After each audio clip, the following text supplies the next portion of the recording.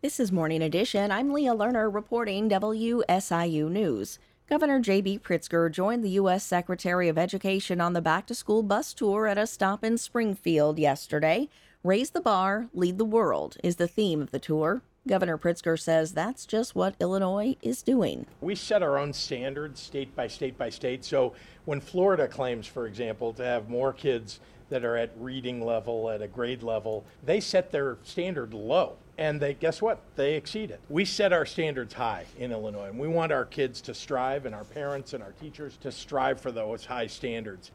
The education secretary says so much is asked of schools and staff these days that it's important for districts to partner with community groups to offer things like after-school programs.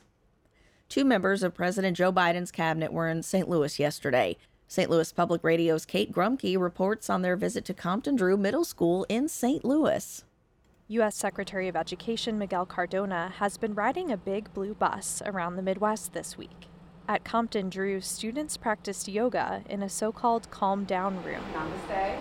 After the school implemented this and other positive behavioral interventions, it saw 60% fewer suspensions. Cardona said often mental health services in schools are reactionary. But we have a model here that's proactive, that lessens incidents of trauma. And quite frankly, we want to lift up this model because across the country, we need to do better. St. Louis Public Schools Superintendent Keisha Scarlett told Cardona schools need sustained funding like what they got during COVID.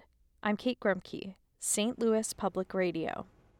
Procrastination is a part of life. At one time or another, we've all put something off, may it be large or small. But what's important is understanding why we procrastinate and how not to let it get out of hand to the point that it affects our mental health. Ari Lackritz, a clinical psychologist at OSF Healthcare, says procrastination is often equated with being able to prioritize and work well under pressure. He says don't confuse the two. It's very much accompanied by that sense of shame, that sense of I know sort of deep down that what I'm doing is not the most productive way of working. It's not the most responsible way of working.